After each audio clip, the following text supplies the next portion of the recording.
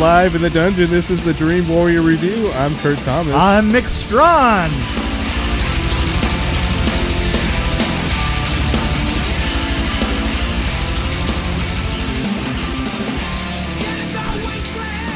All right. Here we go. It looks like we're good. I hope we're recording. Are we rolling? rolling. Yes. I was thinking I should get like a backup tape recorder just in case.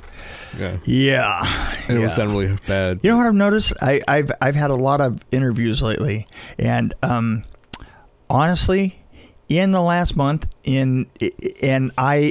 I have done probably 30 interviews in the last month, and I will tell you, here's the funny thing. A lot of interviews. 3 times their equipment didn't work, and mine did because it's set up to automatically record everything. Right? So it's been hilarious because I go, and I get that call back, that crawling kind of, dude, you know, my recorder didn't work, and and I go, okay, well, I'll just send you the copy that I made. And you know, the thing that's weird is at first I thought that it was going to be an embarrassment because I really can't even stop my computer from recording. Oh, well, that's actually nice. It does a really good job. It does it without me thinking about it, and I've got it going onto a 1 terabyte side drive, right? You know, so I mean, it isn't gonna fill that thing up forever, and I don't care one way or the other. So, you know, I just go into the backup and pick it up and. So you're making me feel bad because I owe the, you know, I just feel so sorry for the boneheads because I forgot to record when we were on their show. That's right. In fact, I even talked about it. I should record this, and then I never did. Yeah. And then they needed. Well, you know, the weird thing is I tried. But their show ended up sounding okay. Yeah, I tried so many of them. Yeah. You know, so many of the recording things, and so many of them are just terrible. We don't even want to talk about the high tech one that I use. Yeah.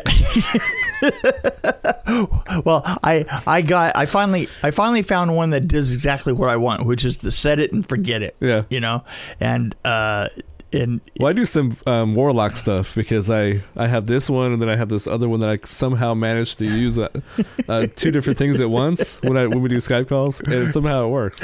Yeah, and I think it's really funny that you know, when we have somebody else coming through here, you get Rube Goldberg, man. It's really funny. It's like, oh, we're recording over here, and you're gonna have to put this set of headphones inside of this set of headphones, which is hilarious, by the way. Well, you know. I haven't. Well, if we had a better mixer, I'm sure I could remedy that situation.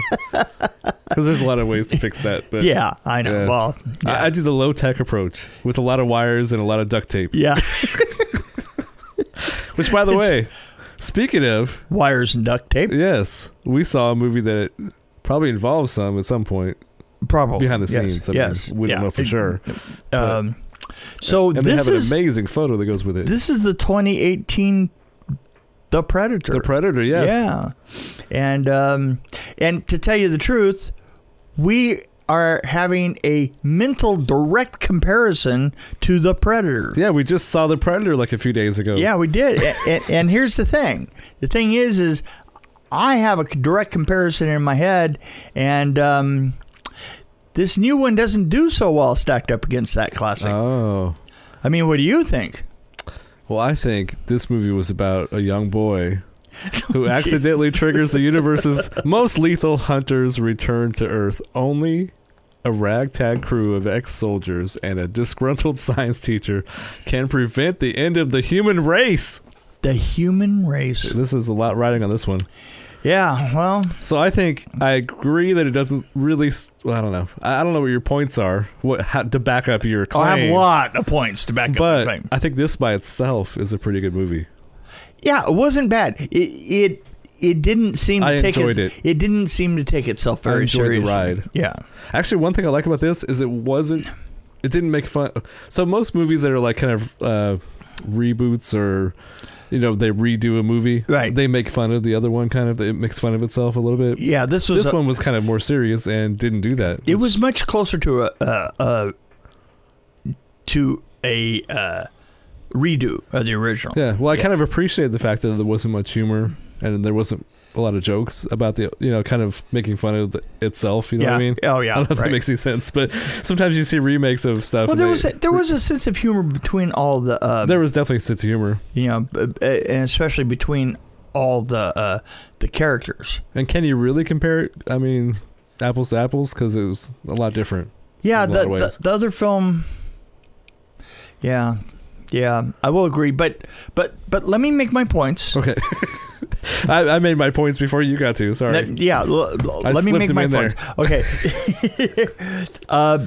This has got all the classic 2018 standards, just like the other one had all the classic 1987 standards. The dialogue was kind of goofy and humorous, which both of them were.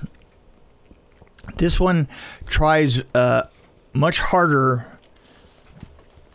to have a professional, more professional effects. Mm-hmm. And I think that it doesn't come off as well because of it. I mean, there are a lot. When I say that it's got the standard, the modern standard stuff, there was a lot more optical work. And the optical work was a lot better. But there was also a lot more stunt rigging. And this is something that actually has really developed a lot in the 2000s. You see it if you look at the crew. If you look at the crew running by, you would have noticed that this actually had 6 people that were just in charge of cables and wires, right? Yeah. And huge rigging crews, stunt rigging crews. So if somebody gets hit, they sail off into the jungle and you never see them because they pull it on a wire, right? Yeah, because they're all pulling on a wire, and every effect is like that in this. Every hit, it is super. And this is something that we've come to expect. Fights aren't. I'm not going to say that fights were realistic in 1987, but they were certainly more realistic than they are now. Mm-hmm. I mean, well, you had more actors like, pulling, right? Right, exactly. Pulling their punches and stuff like that. Yeah. And in this case, is the person gets pulled is the person who's being hit, and he gets pulled all the way across the set or the location. And when somebody jumps, they jump 40 feet, and right. Yeah, and everybody is a little superhuman. Mm-hmm. And I think that I'm not going to say that bothered me, but it did kind of sit in my head, because people are doing things that they just can't do as human beings all the time, and that. Well, there's superhuman strength because they were fighting for Earth. They had that adrenaline rush. Yeah, well, I guess that's what it is. Yeah. But at the same time, I really liked Olivia Munn. Yeah. I liked her role. The one girl. Yeah, the one girl. The other one had a girl. But this one actually had a reason for existing. She was actually pretty badass and awesome, I thought. Yeah. Science teacher. She was badass. She's like my wife. She's like a scientist that kicks ass. Yeah, there you go. Yeah. What can I say? Yeah. And... there's a kid that was in this movie he's a Canadian, which this was shot in Canada. But I know, shame on them. Canadians. But what's his name? It's Jacob Tremblay.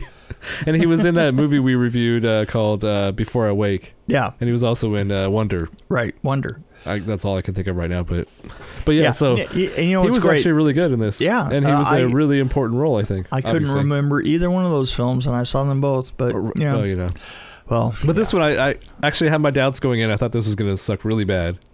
I was really? I think maybe that's part of the reason why I enjoyed it more, because I got sucked into the action actually, and there were only a few parts that I thought were just kind of ridiculous, but I went with it. There were some really violent, gory parts that I thought were awesomely gory, if that makes any sense. But it kind of took away from because I was so shocked by it that I was like, oh my god, what the? And then okay, let's get back in the action. Yeah.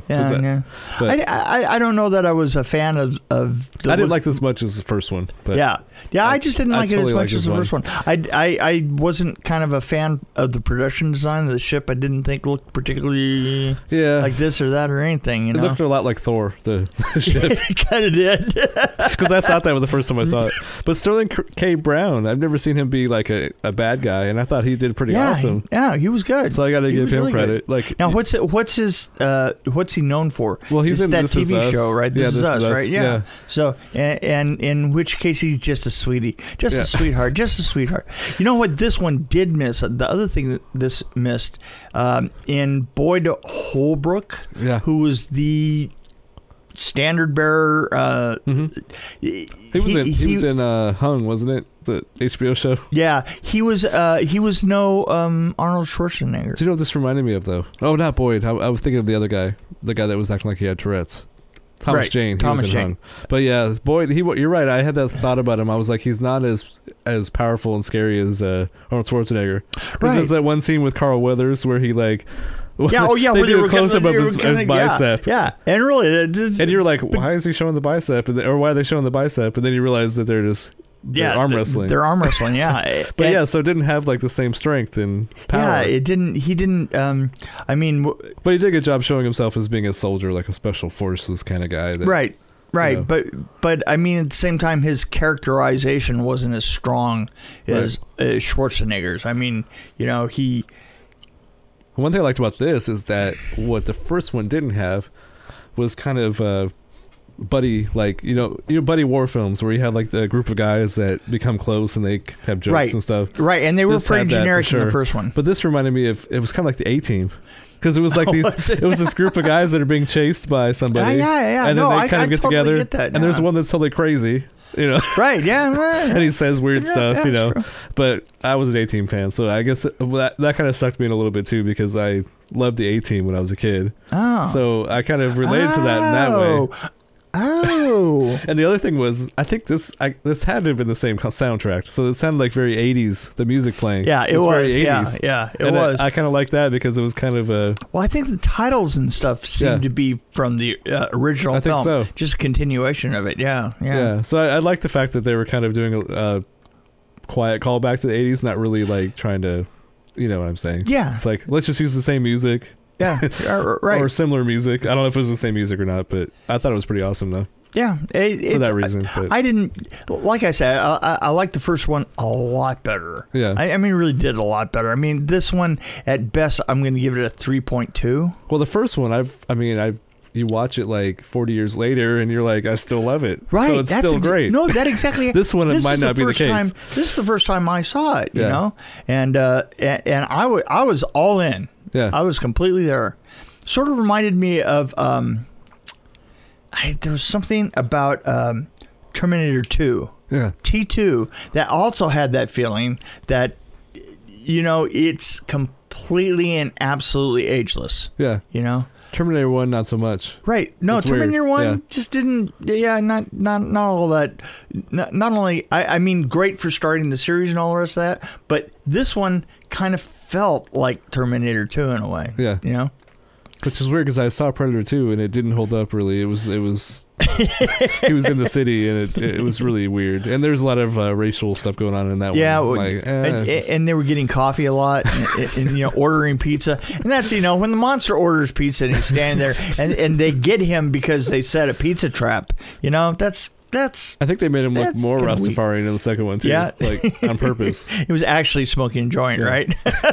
The one thing the second one had going for it was interesting because they had gangs fighting each other. So he was kind of letting people fight each other. It just occurred to me where I've seen a copy of the Predator, Galaxy Quest. Oh, really? Yeah, Galaxy Quest had the one character that. Remember, he had the same Rastafarian and that same. I never made that connection. I just made the connection because I just put the dreadlocks on them both. I was like, oh, geez, that's right. Wow, that's great. And by the way, Galaxy Quest is one of my absolute favorite guilty pleasures. I watch that thing all the time. I mean, I have seen it and The Fifth Element. Oh, Fifth Right? Element, yeah. For some reason, I will see both of those films every 6 months. Wow. I don't know why. I mean, certainly, Fifth Element is an amazing film, but I'm not 100% sure that Galaxy Quest is, but it just does it for me. I mean, absolutely. I have movies like that too. Yeah, just absolute guilty pleasure. Yeah. We should review those. They both fit in our little game here. That would be great. That would be great. Guilty pleasures. I mean, for me, Blade Runner is one that I pull out a lot. The original one. Oh yeah. I used to. I used to. I don't pull it as much as I used to until Galaxy Quest came along and replaced it. Which that says horrible things about me and my sense of taste. I think I might have to watch Saturn 3 again. Yeah. Lowered expectations. Oh yeah, this had by the way, this has a guy from Mad TV. Well, he's gone. He's done a lot more since then. Yeah, Keegan-Michael Key. Oh right. I mean, he's done a lot of stuff since then. Was he in Mad TV? I like how I mentioned Mad TV. That was like how many years ago? Yeah, really. Yeah, really. But anyway, yeah. So I thought he brought a lot of comedy to it, and so did the other guy, which I have, Trevante Rhodes. Mad TV. Oh, I did a gag for Mad TV that was funny. Oh, really? Yeah, I was working with Lou Carlucci, and we used to do daily kind of like their stuff, and we had this the house that lands in The Wizard of Oz, that lands on the witch. Right. Yeah. It lands on the wrong witch, you know, and I think I remember that actually. Okay, and her feet, right, roll up, right, and literally what we did is we put four what do they call them, tape measures inside of the feet. Okay, yeah. And just let them roll back up. Yeah. You know, they were pinned out here at the end, and then unpin them and let them roll back up, and then put it in reverse. You know, and that was inside of a porn dummy. The legs were the porn dummy, so that we super hyper inflated it, left the tape measures in the legs, super hyper inflated it, and then just stuck a pin in it, and then as it deflated, and the great thing is this is that what you're looking at on your side of, like, because there's a little flat right here that represents the edge of the house, right? And the legs are out there like this, and you have this guy, the sex doll with, right. You're looking down at all the orifices, right? And for some reason, and this is the interesting thing is that you would get different ones, and they would have different orifices, because the one that I distinctly remember this because I did this on set, and I was looking down, and there was a belly button orifice, and there was a orifice underneath one of the arms, right here. So that was an armpit orifice, and there were a lot of orifices on that. And then so we just stuck a pin in the legs, and they rolled back up, and it was absolutely perfect. Porn dummies are they're kind of prevalent throughout your career, right? Yes. You can write a whole book on it. You have no idea. You should write a book on it. I bought a lot of them. I can see the cover being made of latex.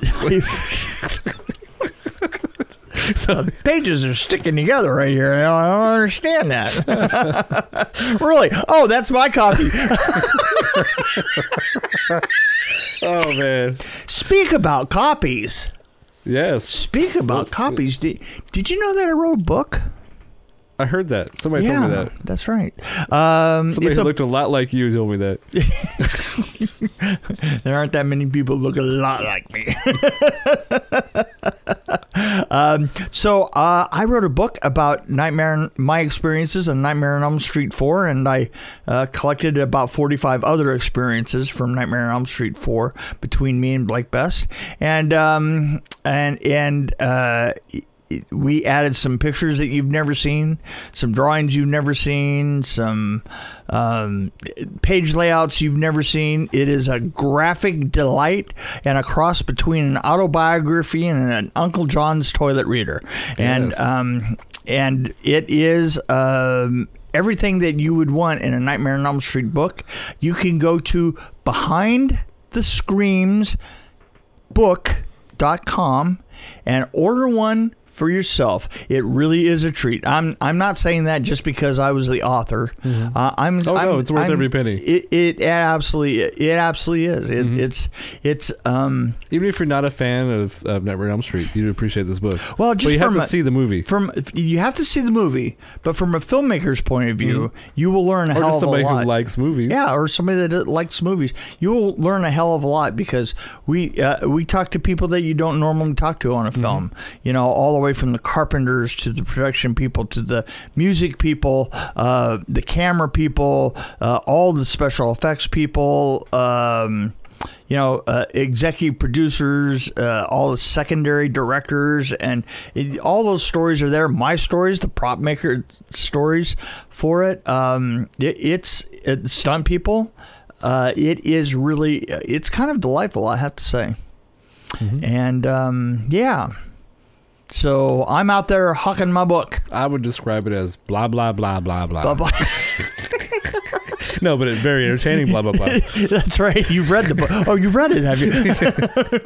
I actually did this on a podcast. On the other podcast, I said, well, let me read the back of my book.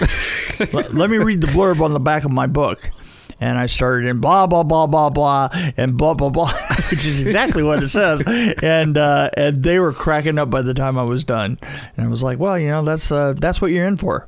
That's the kind of crap. There's a lot of tricks in it. But there's real words inside the book. Actual words. Yes. Yeah. That you can put together and form sentences and ideas. I just, you know what? It was, I just...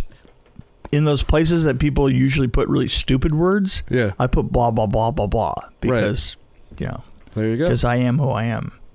Sort of I am what I am. I am what I am. I wish somebody would remake that.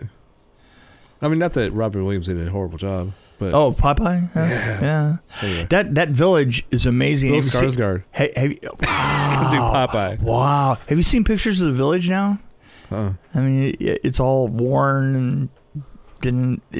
some of the houses are kind of used and stuff. And I gotta look at that. That village was amazing. That whole Actually, thing. That movie was pretty amazing. The movie was amazing. Even though it got horrible reviews and everything. Yeah, it was kind of one of those things that it almost needed to be directed by a weirder director. Right. Because Tim Burton directs Bill Skarsgård. Popeye. Well, you know what I mean? Because, the visuals were so whacked out, and yet it followed just a very predictable line, and you were like, it needed to go, it needed to be like The Life Aquatic. There you go. It needed to be that weird, and it would have been amazing. I think it could be done today, I think it would be amazing. Yeah. So take my idea, people, and at least put me in the credits. Just say, we'd like to thank Kurt Thomas for coming up with this idea. Without Kurt. Yes, I want that the speech at the Oscars. Without Kurt Thomas. Of the Dream Warrior Review podcast with Mick Strawn. There you go. This movie would ever have been made. I actually pulled your name up. Oh, really? And told them about this podcast, and that's good. I said how you had a tendency to push me or lead me astray. I do that on purpose a lot. Have you noticed that? Hello. I hope you. I live in this skin, right? Oh, what would you rate this one? I would give it a 3.4. I was saying 3.2. I think I'm going to go. Mine's a little touch better. Just a little bit, yeah. I think you did like it better than I did. There was one shot of an exploding body that I thought was freaking amazing. Well, there you go. Yeah, I'll leave it at that. Blood. That's the point too, right there. That was what made it. Is that the music? Blood and guts, blood and guts, blood and guts. Oh, I thought that was this. No, that was just blood. That was just blood. Sounded like you're trying to do the theme of Predator. It was like, a lot of. Actually, you know what was going on? My wife lately has been watching those old Perry Masons on Channel 2. Oh yeah. Dun, dun, dun. Yep. Yeah,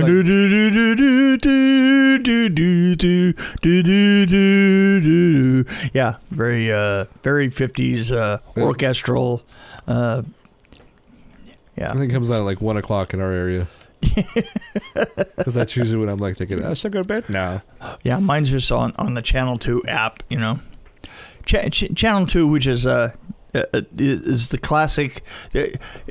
Like we get all of the really funky NCIS stuff, and I'm totally addicted to watching NCIS. And I mean, look, I have old person TV habits. I watch NCIS, I watch Elementary, and I watch reruns of The West Wing. I am on my 13th entire pass through the series. I watch one episode every morning. Wow. Yeah, I know. Isn't it old? That's old. You know what? Literally, as I'm sitting here saying that, I'm getting the smell of old people in my nose. Well, you would think I'm old sometimes because I watch old stuff. Yeah. Like I got a kick out lately. I've gotten a kick out on Gunsmoke, and I kind of wish I didn't work because I want to watch that show. Did you really? So I got to find out if there's it's on a lot. Hulu or There's Netflix. a lot of Gunsmoke out there, man. Yeah, it's pretty awesome. Yeah. I don't know. I like Festus and I try to talk. Dan Bacher. My wife thinks I'm crazy because I'm like, I ain't got no idea. Like I'll talk like that sometimes, and she's like, "What are you doing?" I'm like, "Oh, never mind." I cannot wait. I'll tell you, the Santa Clarita Diet. I cannot wait for the next season to come back. I need to get back into that one. And then also iZombie was one that I was starting to get back into. iZombie, and I'm like a year and a half into iZombie. Yeah, I still got some of those left to go. Awesome. Yeah. So that's what we're doing all the way around. Yes. And Ned, the answer to your question is absolutely. Twice on Sundays. Yes. Yeah, there you go. Okay. All right, cool. That's it.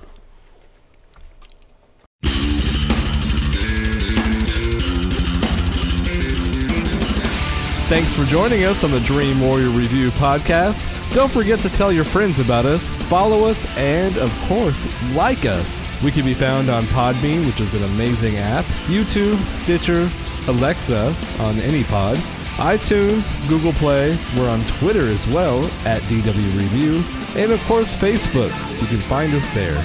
You can also email us at dreamwarriorreview@gmail.com.